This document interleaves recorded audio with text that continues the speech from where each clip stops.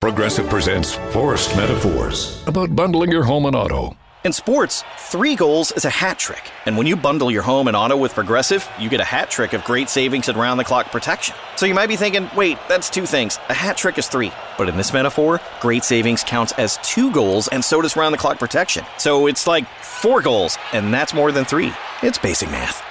Forced Metaphors, presented by Progressive. Bundle and protect today. Progressive Casualty Insurance Company and affiliates. Discount not available in all states or situations. Hi, I'm Flo from Progressive. Being a baseball fanatic like me can be stressful. It's not all sports points and touchdowns. So Progressive is going to help you take your mind off your team for a moment. Instead of thinking about how they missed that goal point score, think about the Name Your Price tool from Progressive, letting you choose coverage options based on your budget, unlike your team that missed the end zone net area.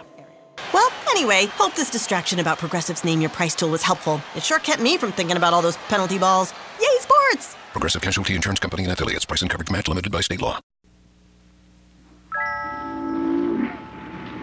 A giant, hairy creature, part ape, part man. Indians call him Sasquatch. They believe he is as gentle as he is powerful and mysterious. He's been seen many times in the rugged mountains and deep woods of the Pacific Northwest. The encounters have not always been peaceful. In 1924, a small group of men were working a mine in a canyon near Mount St. Helens in Washington. One night, the miners took their weapons inside and bolted the door. They thought they were secure for the evening.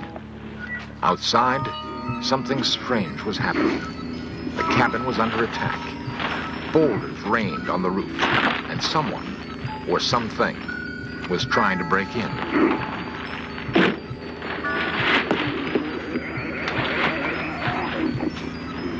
The miners later described their attackers as large, hairy apes.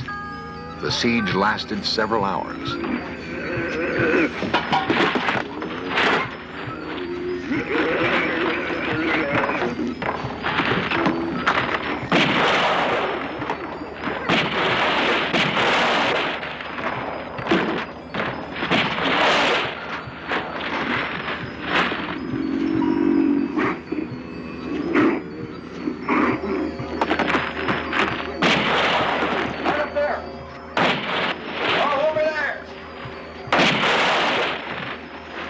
The miners escaped injury that night.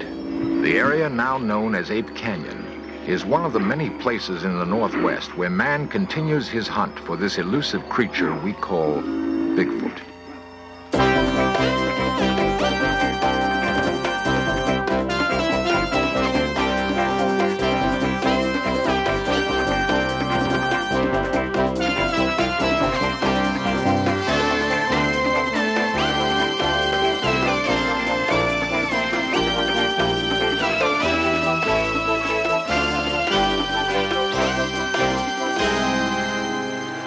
Many people do not believe in Bigfoot, but a lot of people do. And some of them feel they must kill it to prove it exists.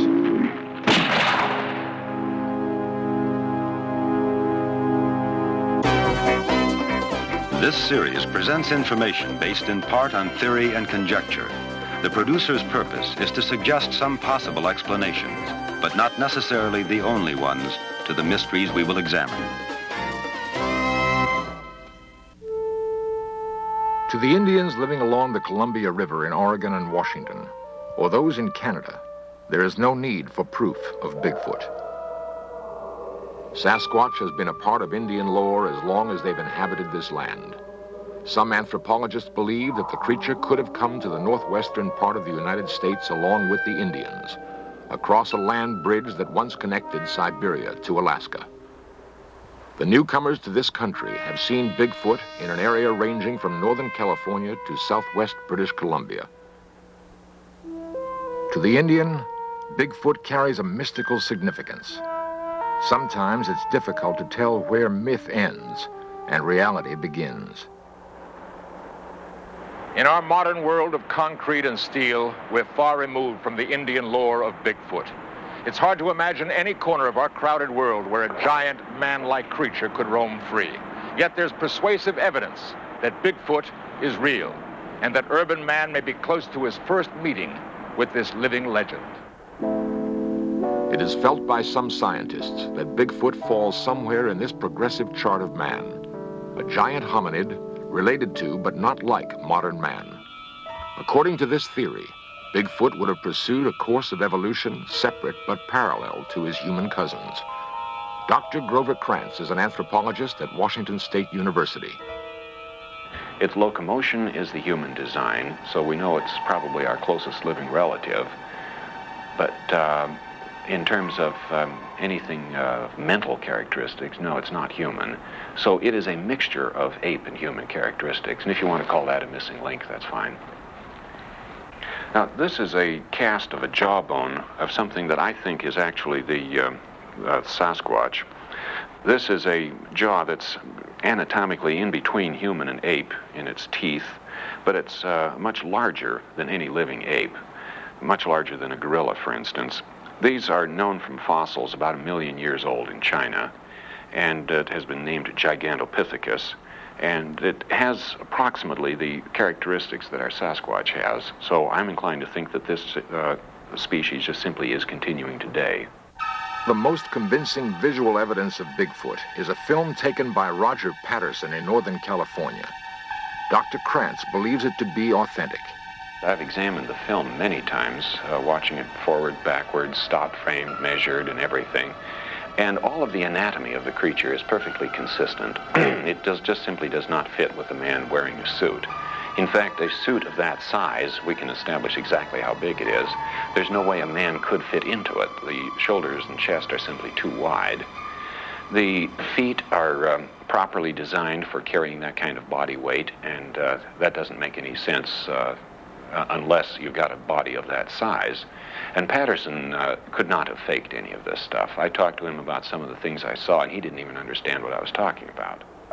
Reports of Bigfoot sightings in the Northwest go all the way back to 1811. There have been some in other parts of the United States, but most have come in the area from Northern California to British Columbia. In 1882, a British Columbia newspaper published the story of railroad workers who saw and captured a creature they called Jacko. No one seems to know what happened to that creature, but the hunt for others has brought headlines all across the United States. There have been an estimated 2,000 reported sightings of Bigfoot. Half of those are considered fakes. The other half are very real, especially to those who live in this rugged country and who've seen with their very own eyes, seen something strange and sometimes frightening. I'd been down to my folks's, and Cindy was with me, and we decided it time to go home, and so we left. And Louis Alway and his daughter Cindy of Stevenson, Washington, returning home one night from visiting his parents, came across something they'd never seen before. It was about 10:30, 11 o'clock at night, and Cindy was sleeping on the floor, on the seat. And I come around the corner there, and there it was. It looked to me like he had just come over the top of the guardrail there. I woke her up and she got to see it just before it ran into brush. And at first I thought it was a bear, but when it took off across the road on its hind legs, I just couldn't believe it. I hunt and I fish and I see a lot of game all the time, and it looked like something that I'd never saw before. 3 or 4 years ago, we received a call in the late part of the fall. The people who own this cabin back here said they'd found some tracks of what they thought was a large animal. And we came out and investigated that. Back here by the tree, we found several tracks that were real large, way larger than a human. I sure wonder about it. Sheriff William Klausner of Skamania County in Washington has investigated tracks and talked with eyewitnesses. He's seen too much to be totally skeptical. The most unique thing about what we've learned from this is that the people who have either written or called, who have experienced the same kind of thing or had seen tracks, mention of a strong sulfur smell, and that's real unusual. As Sheriff Klausner says, the smell description is not unusual. James Strahan and Harold Teskey recently saw something on the roadside near Colton, Oregon. And there was a big, huge object on the left of the road, and I rolled the window down in the car. And this thing was approximately 3.5, 4 feet wide, about 6, 7 foot tall. And the odor of this animal, after I rolled the window down, was so offensive that I couldn't remain there any longer. And I was scared, too. And I've been around the mountains and around animals a lot, and this thing truly scared me.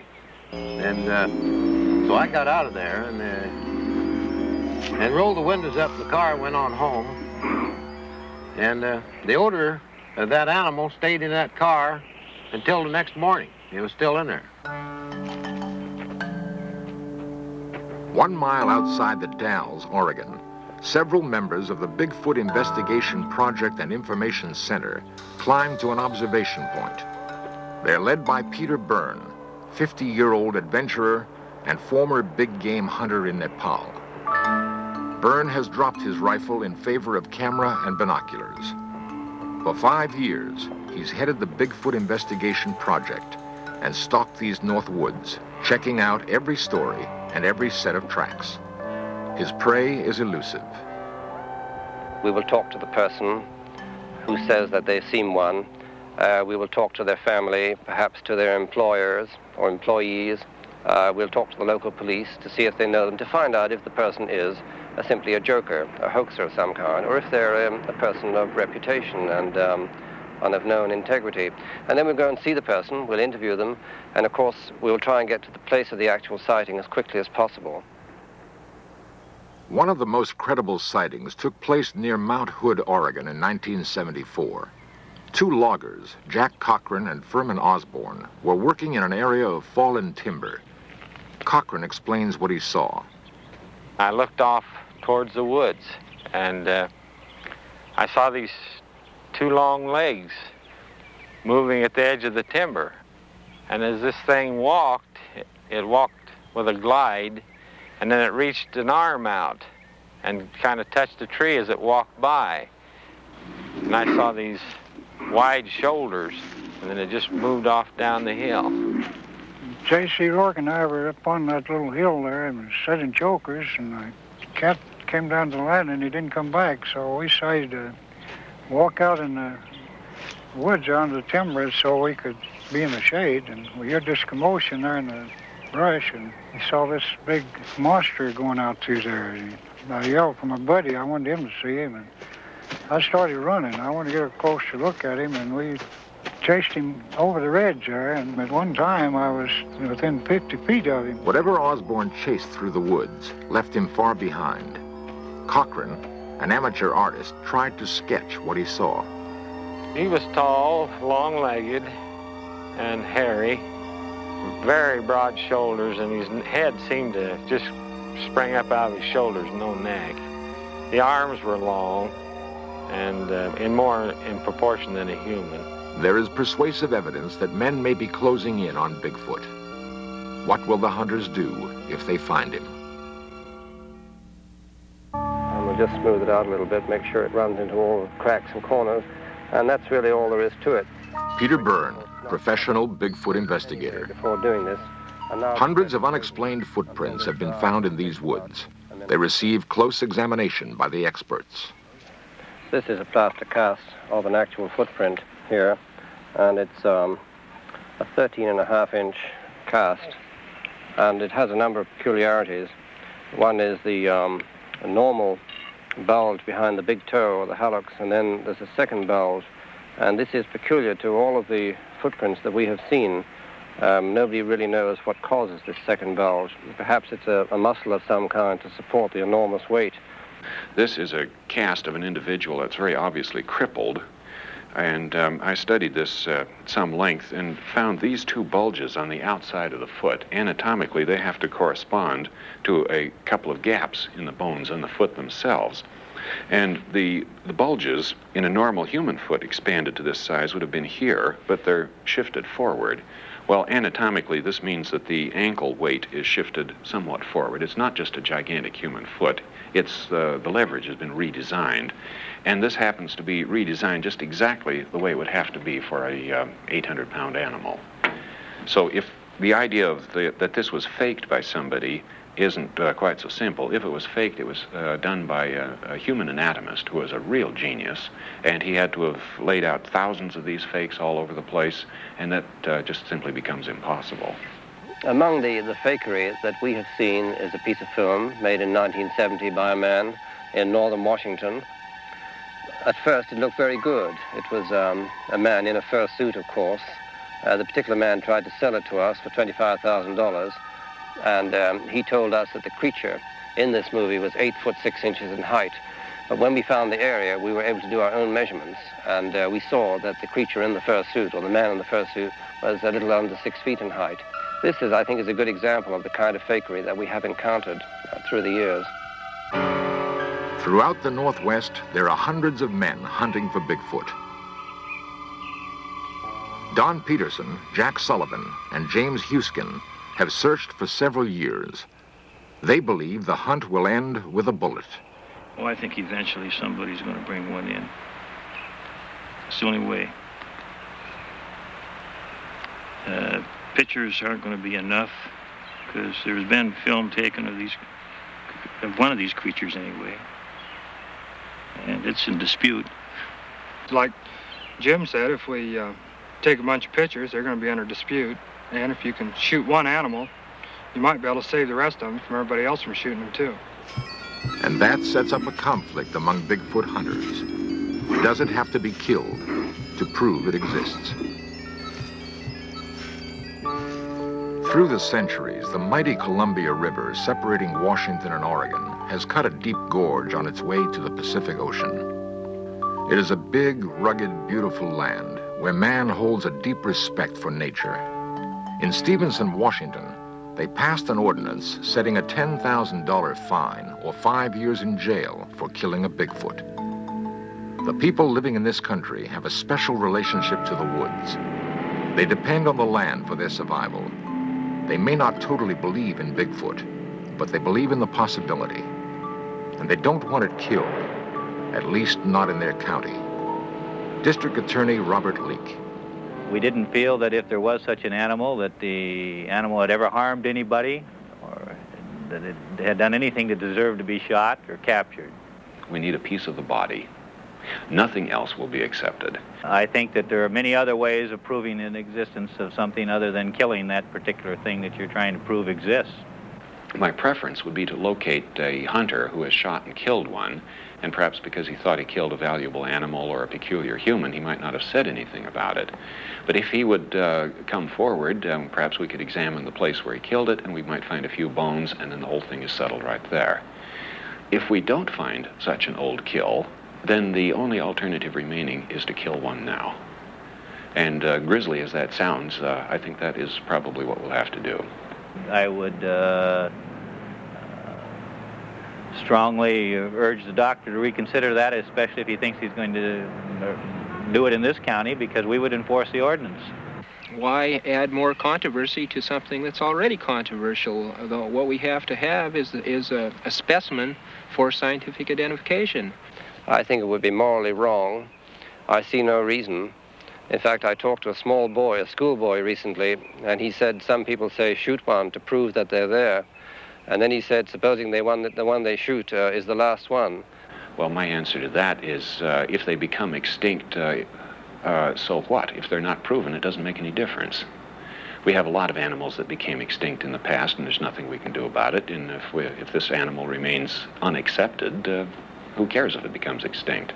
They're obviously rare. There are not very many of them. And as we see them, they could be a hominid form. It could be a man. To shoot one would be totally wrong. And we are totally opposed to this philosophy. While men ponder the dilemma, to kill or not to kill, many Indians wonder why this preoccupation with proving Bigfoot exists. To the Indian, there is no doubt. Many, like Mrs. Joe Washington, see the hunt for Bigfoot just another intrusion into their sacred past. You'll never be able to, you might say, civilize him like the white man done to us. He's somebody that belongs in the area that he chooses to live in. And if someone did bring him down,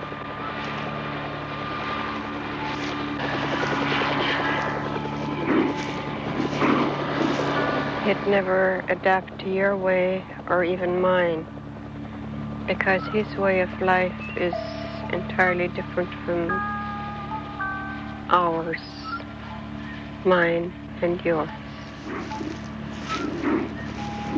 And I always felt so bad when I hear of Sasquatch hunters that say they're going to photograph this man, or most of them refer to him as an animal. And from the stories and things that I was taught by my people, that he is not an animal, he's not a savage, he's a gentle being that just goes about his own way, collecting his own food, clothing, and lives where he chooses.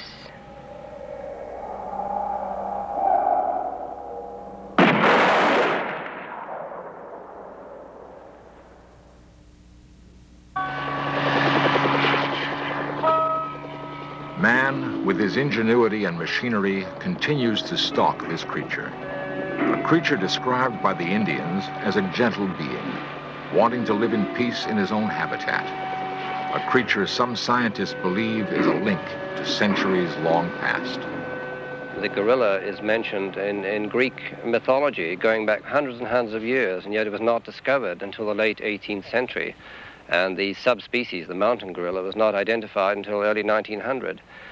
And there are other examples. The fossil fish that was discovered in the Indian Ocean only a few years ago, believed to be extinct for 80 million years. This is the coelacanth, and now it's known to still live off the coast of Africa. Is that the case with Bigfoot?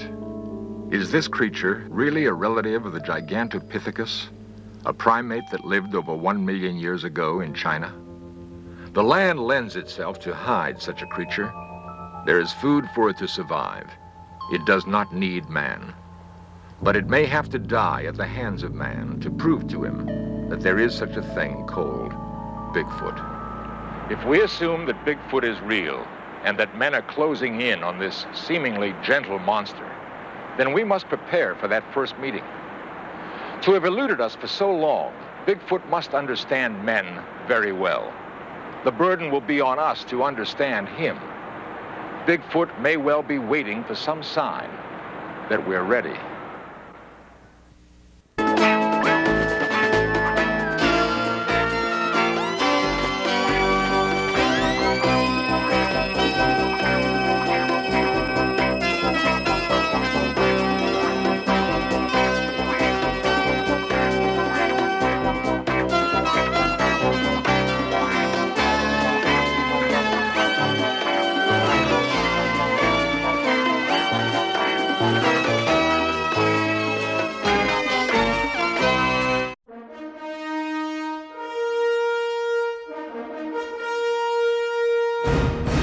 Progressive presents Forced Metaphors about bundling your home and auto. In sports, 3 goals is a hat trick. And when you bundle your home and auto with Progressive, you get a hat trick of great savings and round-the-clock protection. So you might be thinking, wait, that's 2 things. A hat trick is 3. But in this metaphor, great savings counts as 2 goals, and so does round-the-clock protection. So it's like 4 goals, and that's more than 3. It's basic math.